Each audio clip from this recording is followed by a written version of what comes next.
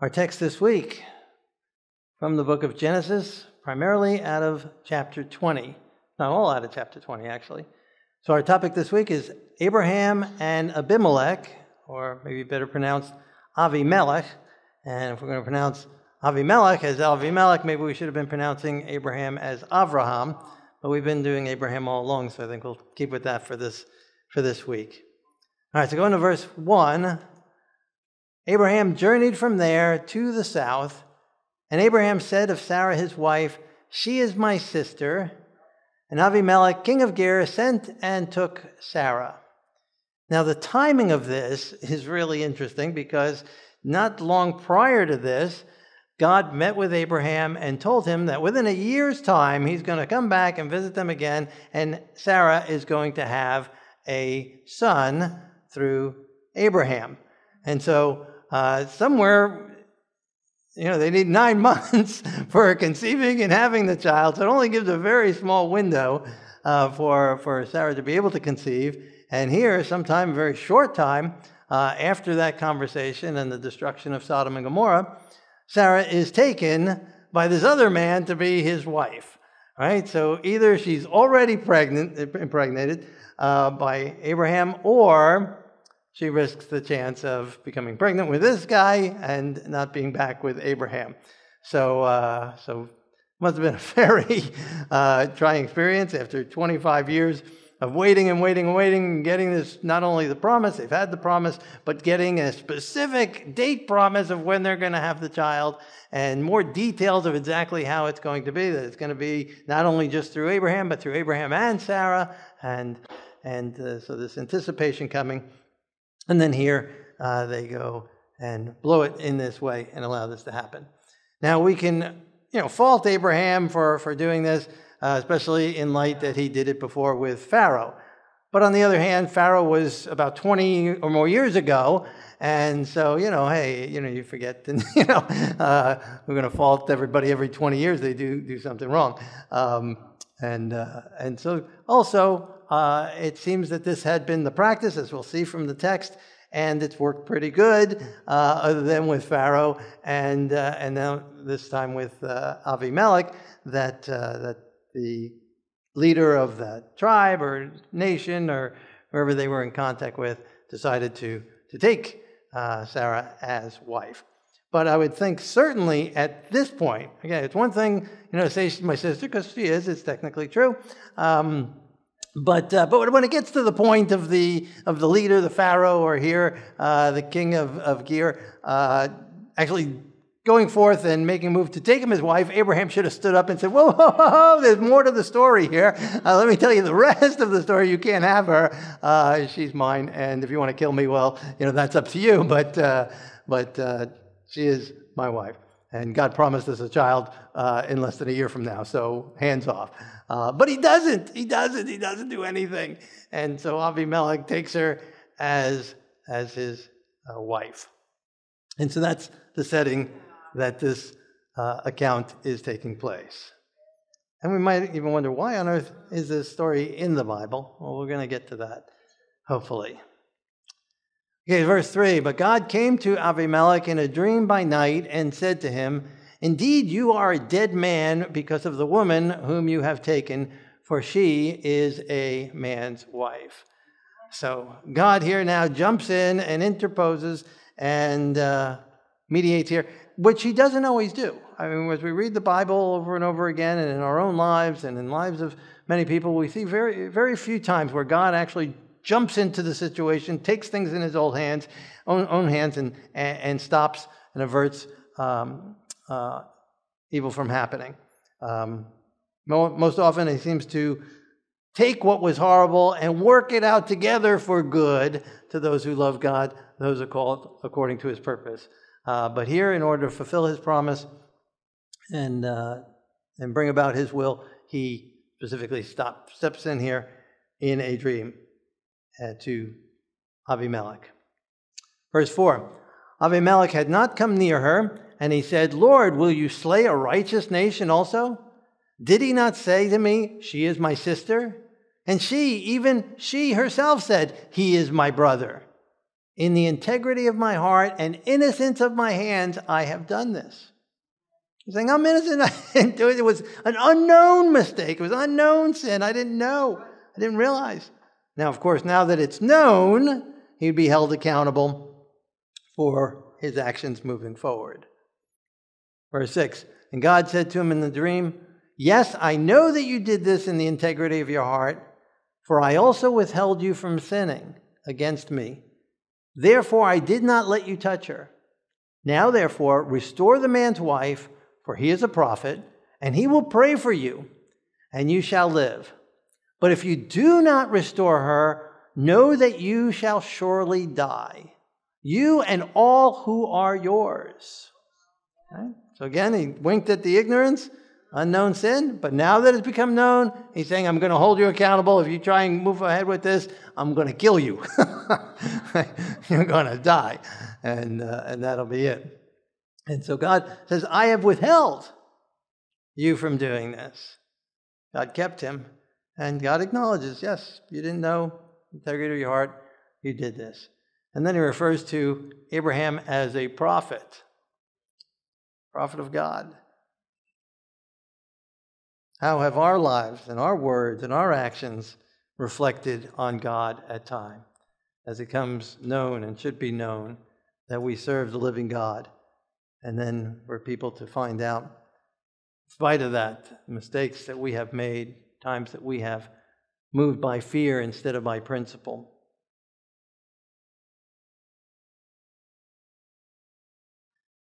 Verse 8, Avimelech rose early in the morning, called all his servants, and told all these things in their hearing, and the men were very much afraid.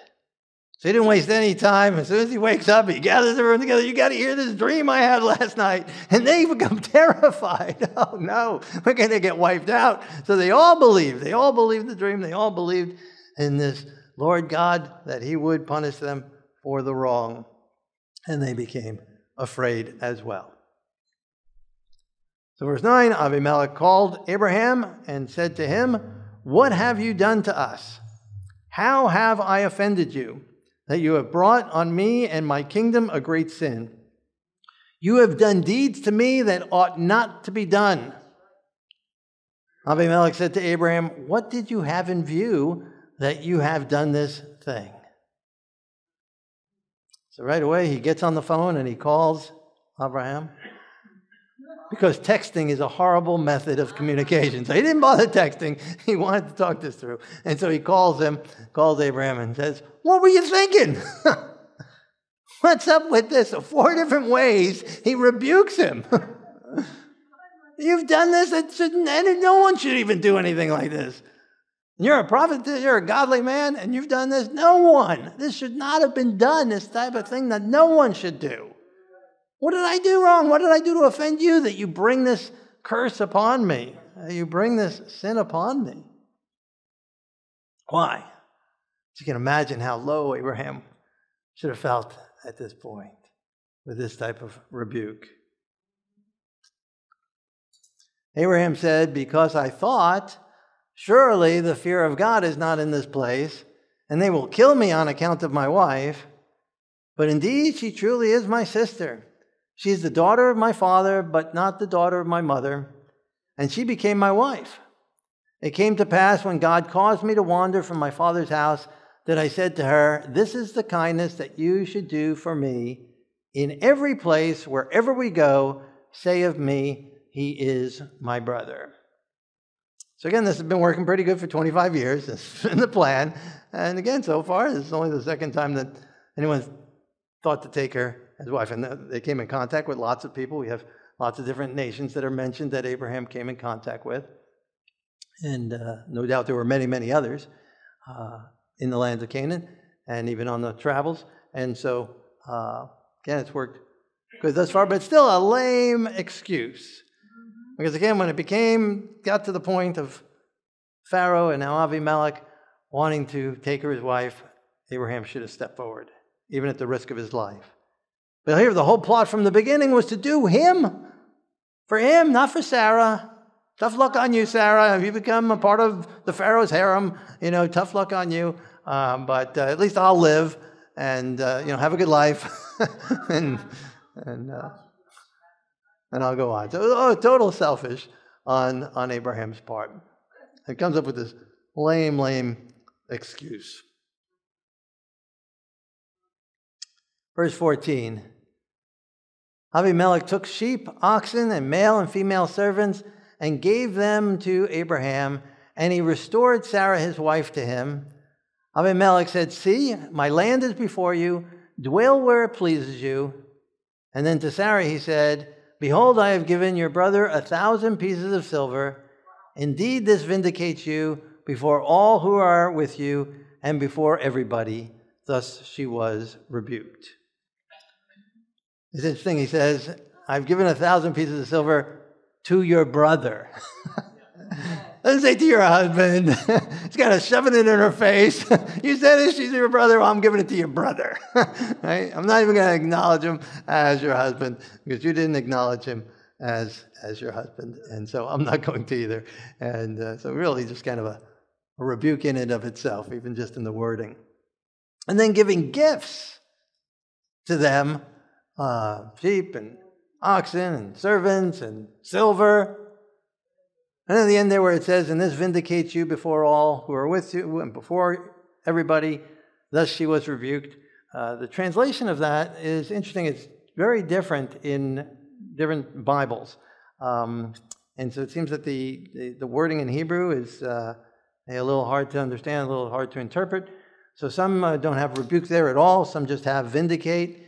Some have where it says vindicate, that here in this text, that it shall be a veil over your eyes or a covering over you.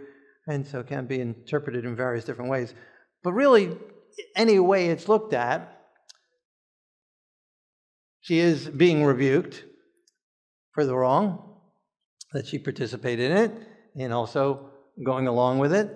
And though she's also vindicated in a sense because it was really Abraham's sin initially. And she was just obeying him and going along with him. And so she's vindicated in a sense, and then she is, paid to given back, and no harm done to her, and no expense taken from her, but actually gifts given to her. And so kind of like, again, this heaping coals on top, being good to the ones who wronged him. And so I've vindicated you, I've cleared you, and yet I'm also rebuking you. And kind of a covering over you. Verse 17, Abraham prayed to God, and God healed Avimelech, his wife, and his female servants, and then they bore children, for the Lord had closed up all the wombs of the house of Avimelech because of Sarah, Abraham's wife. And so Abraham prays, as God told Abimelech that he would do. He's a prophet, he'll pray for you. And so God has him pray for Abimelech, and you can imagine how humiliating that must have been for Abraham to have to pray for the one that he wronged, and that kind of rebuke over him, receiving these gifts that he doesn't deserve.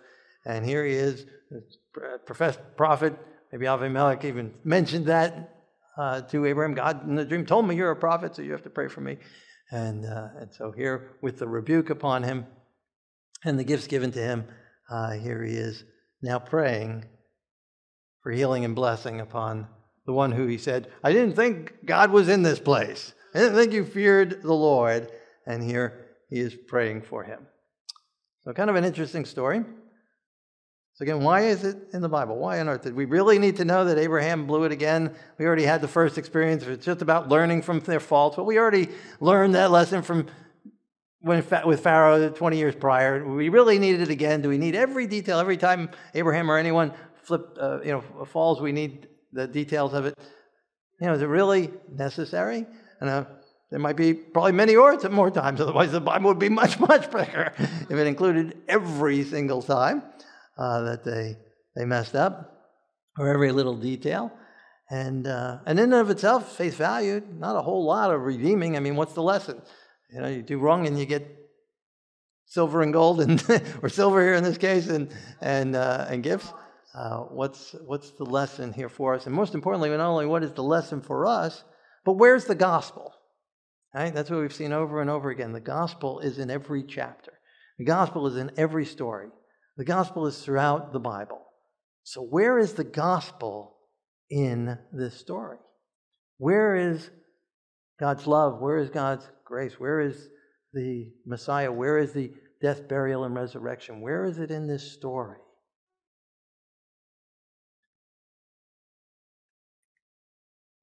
Well, the name Avimelech, right? Av.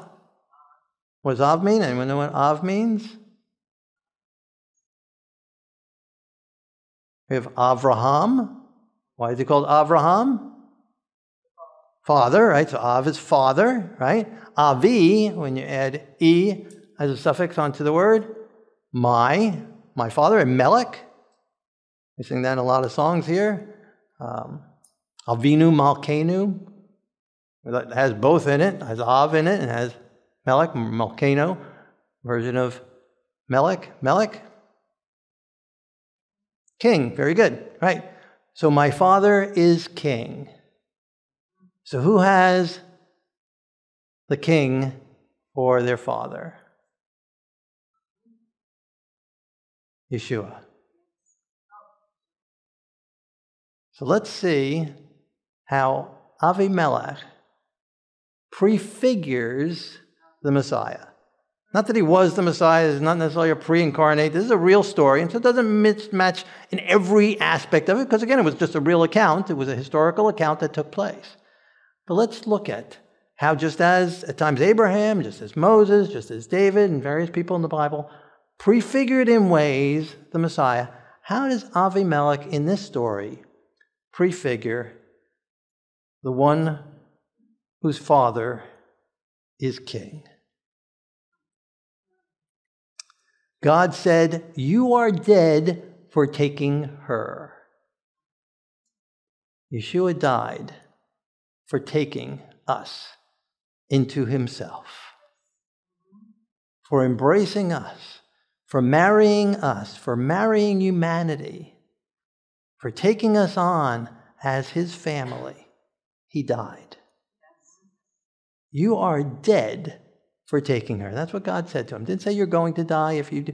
You are dead for taking her. Abimelech said, "In innocence I have done this." Was tempted in all ways, as we are, bore the sins of the world, became sin for us, yet did not sin. Had no record of sin. Satan had no foothold in him. Total innocence on his part. Yet bore our sins, took us onto himself, and died as a punishment for those sins. God said, "I also withheld you from sinning." It was the power of the Holy Spirit that kept Yeshua from sinning through his life.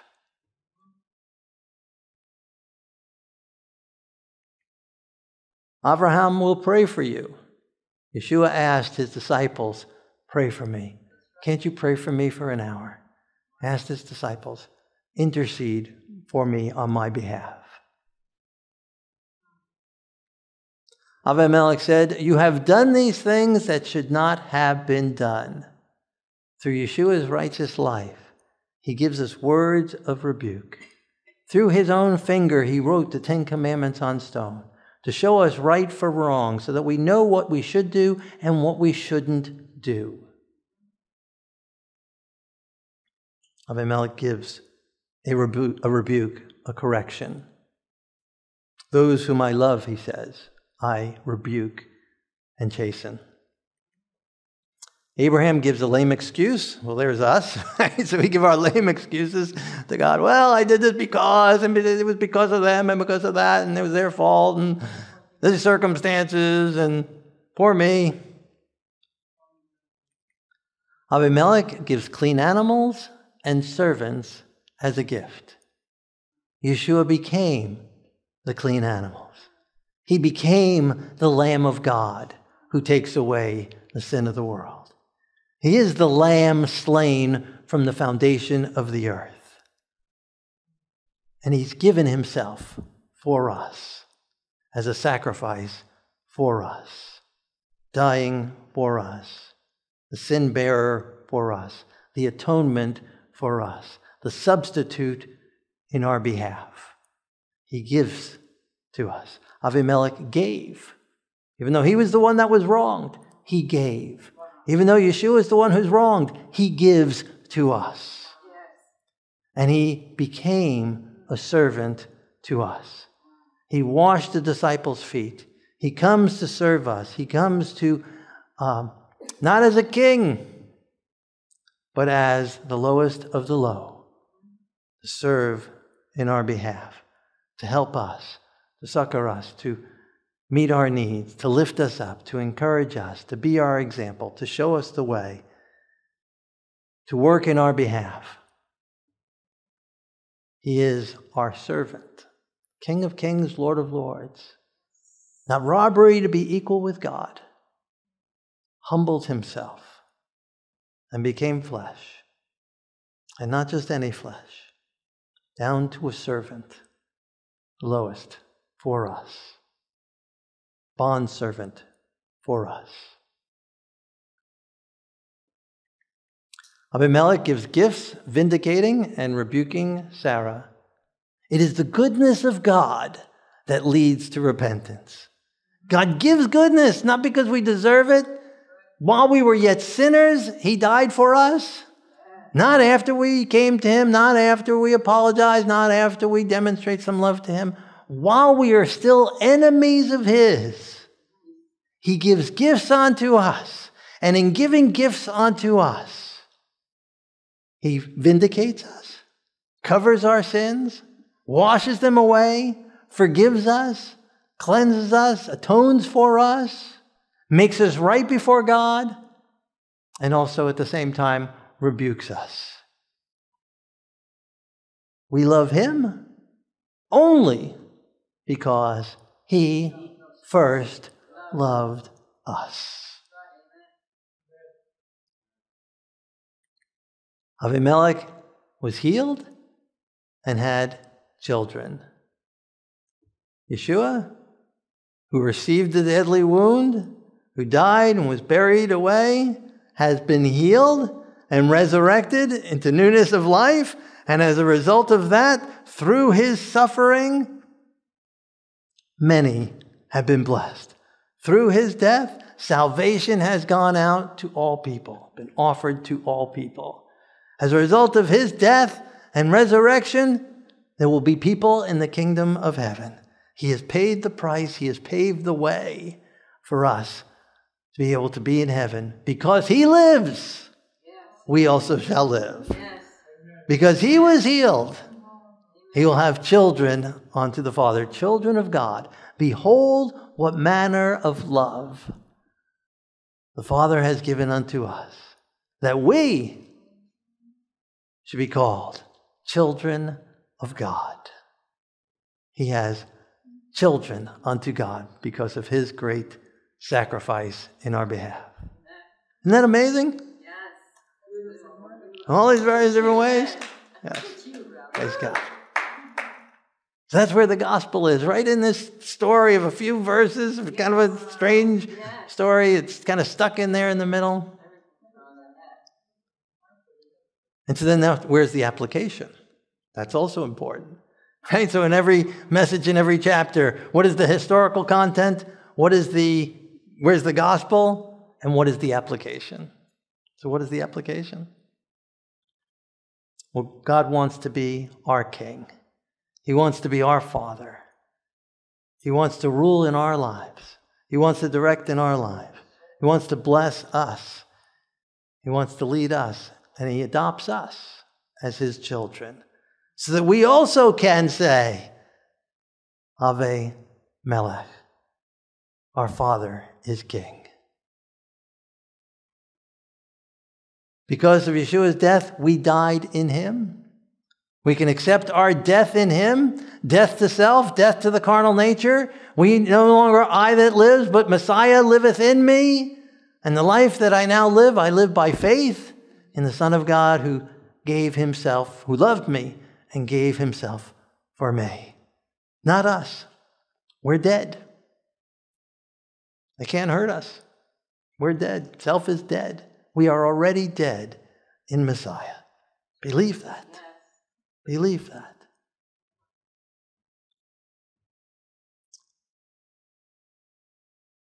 In innocence, God can keep us innocent. God can keep us from sinning. He overlooks our unknown sins, sins that we didn't realize. Then he also holds us accountable when we do know. And through the power of the Holy Spirit, he's able to resurrect in us new hearts and new lives, to keep us innocent, to keep us from sinning.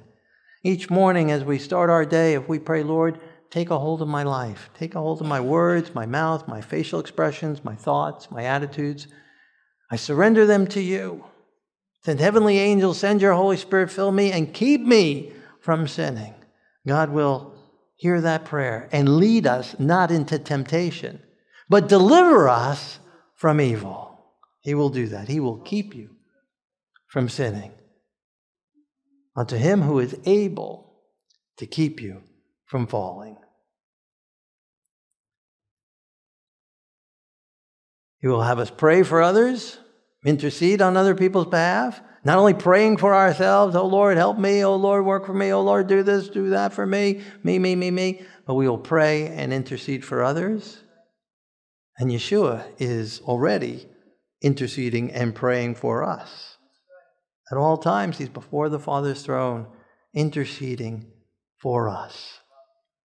And we can have other people pray for us as well. We can invite other people to pray. And join together, united in prayer. Where two or more gathered together in agreement in his name, praying together.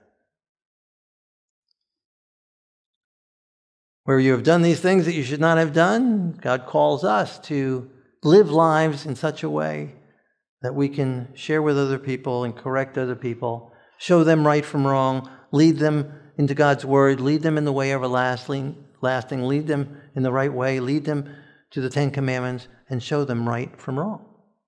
Not to go along with their sins, not to go along with their confusion, not to go along with their stupidity, really, but to correct, to rebuke, to teach, and to teach truth, gently and in love.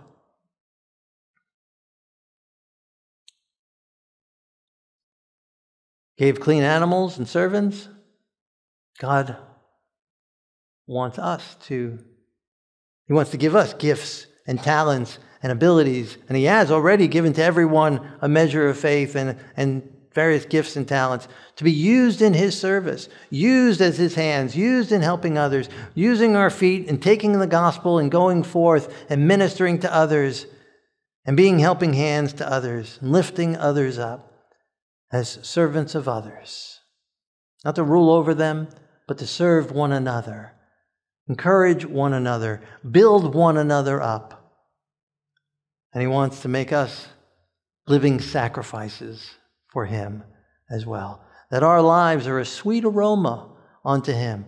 That our lives are sacrificed in his behalf. That he makes us servants and temples of his Holy Spirit. Calls us to vindicate others, stand in behalf of others, to help others.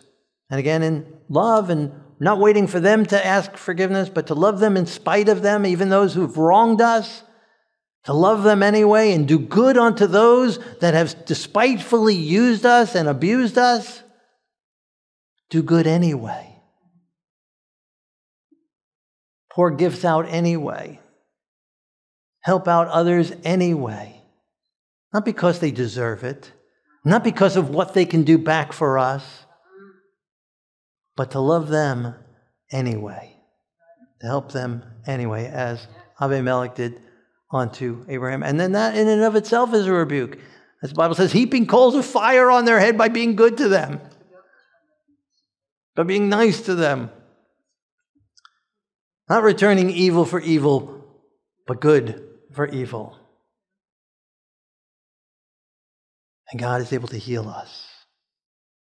No matter what our past, no matter what our situation, he's able to resurrect in us new lives. and make all things new. Change us, transform us, give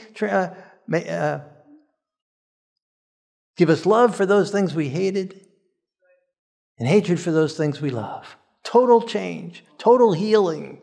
Healing of mind and heart and soul. Healing us physically, mentally, spiritually, emotionally. Healing us. Not giving us a spirit of fear, as Abraham had, but a spirit of power. Spirit of love. Spirit of sound mind. Claim those promises. We can claim those. Those are ours because God's word says so. You don't have to do it minute by minute, second by second. God, I claim that promise. In the name of Yeshua the Messiah, fear be gone. It's not from God. In the name of Yeshua, I claim the power of God, the authority of God, the love of God to love those who've done me wrong, the power to forgive them for what they did. And I claim the sound mind. Let this mind be in me that was in Yeshua the Messiah. Heal me of the sins. Remove the sins from me. Kill them and bury them in the depths of the tomb. Fill me with your Holy Spirit. Heal me. Resurrect in me new life. Bring me forth. That's what the whole immersion symbolism is. Dead to self, alive unto God. New life. All things have become new. All things have become changed. New life. Victorious life. And then through the Holy Spirit working in us and through us, that we bear children unto God. That there will be people in the kingdom of heaven as a result of our lives. As a result of the troubles that we go through, as a result of the Holy Spirit working in us and through us, as a result of God using us to love those who despitefully abused us, as a result of God using us as servants unto others, as a result of God making our lives living sacrifices for Him, other people come in contact with Him. And there will be people in the kingdom of heaven as a result of God working and living through us. And so God wants to fulfill this in our lives as well. And He's able. And we'll do it as we allow Him to. And so that's some of the applications for ourselves as well. And so as we prepare to pray in a moment, if any of these areas apply to you, that we just discussed and went over, let God work in your life. Maybe you've made mistakes in the past, and this story is reminding you of times when you haven't been openly honest with everybody, and you want to ask God to forgive you and cleanse you. Times when you needed to speak up and didn't. Maybe times when God's revealing to you where you have moved out of fear instead of out by principle. In a moment when we pray, ask God to forgive you and cleanse you. Maybe there's an area in your life that God's convicting you haven't accepted as dead in Messiah. Some sin area that's still alive, and you want to surrender that to Him and acknowledge it as dead, buried in the tomb, has no right over you anymore. There's someone God's bringing to your mind that He's calling you to pray for. In a moment when we pray, lift them up before the Lord, in the house of the Lord. God's revealing there's been things that you did that you should not have done. And confess them, be forgiven, be cleansed. If you've been giving God lame excuses for your actions, I don't have a choice, and all the pressure and the peer pressure and this and that and all these other excuses, you want to stop with the excuses and surrender to God and let God take over and allow God to keep you from sinning. Allow Him to work in you and through you. And surrender that and let God do His work. There's some area of service God's convicting you of. Maybe you've just been serving yourself and God's calling you to serve others. Maybe there's someone else you need to help. Sometimes the greatest way we grow, the greatest way we get healed is by helping others who are more in need than us. In a moment we pray, Lord, show me. Open up a door for me to help someone, to minister to someone, to serve you to be a living sacrifice for you, to be a living demonstration for you. And then give me the Holy Spirit to follow through with it, and the grace and the power to do so.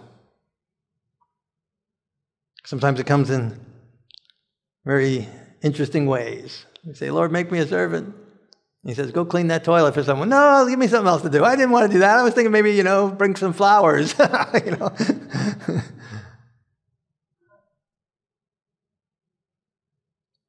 is God, we're willing to surrender and become sacrifices for Him and servants for Him, not doing our will, but His will.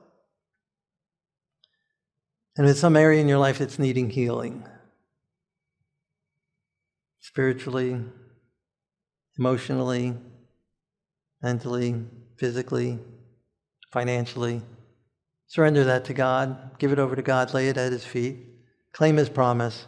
He'll meet all your needs according to His riches and glory. And then believe by faith He has. Not by sight, not by what we think we need, but by what He's promised. Accept it by faith. Accept His healing in your life. And if, like with Paul, my grace is sufficient, I give you the ability to live with that issue, that problem. And accept His power and His grace to do so. And again, go forth and witness for Him. And build up the kingdom of heaven with more children of God. So if any of those areas apply to you, or maybe some other area, maybe you're thankful to be able to see God, Yeshua, manifested in this account and appreciate Him even more so as a result. And you can praise Him and thank Him for being all those things for us. For willing to leave heaven and come down here to this earth. Willing and innocent to bear our sins and die for us. Willing to become a servant of servants. Willing to be that sacrifice, that lamb for us. If you want to thank Him for calling you His children, for redeeming you, for vindicating you, for buying you, for paying you, for being good to you. We didn't deserve it. If you want to thank Him in a moment, you can thank Him and praise Him. For giving gifts unto man, giving gifts unto you that we don't deserve. Life, anything, everything we have. We can thank Him because we don't deserve anything. So in all things, be thankful. So if any of those areas apply to you, let's pray. Let God work. Lord God, we do praise You and we do thank You. You have been wonderfully great to each one of us. Above and beyond all that we could ask or think. Above and beyond all that we deserve. We thank You for loving us and first loving us. For leaving heaven and coming here for us. And coming to redeem us. Thank You, Yeshua. Thank You for becoming our servant. Thank You for becoming our sacrifice. Thank You for purchasing us. Thank You for vindicating us. Thank You for rebuking us. Thank You for correcting us. Thank You for taking us into Yourself. Thank You for dying as a result of that. Fill us with Your Spirit. Live in us and through us. And use us in building up Your kingdom. Heal us. Resurrect in us new hearts, new minds, new lives. And send us forth, interceding and praying for others. And ministering to others. And keep us from sinning. In Yeshua's holy name. Amen.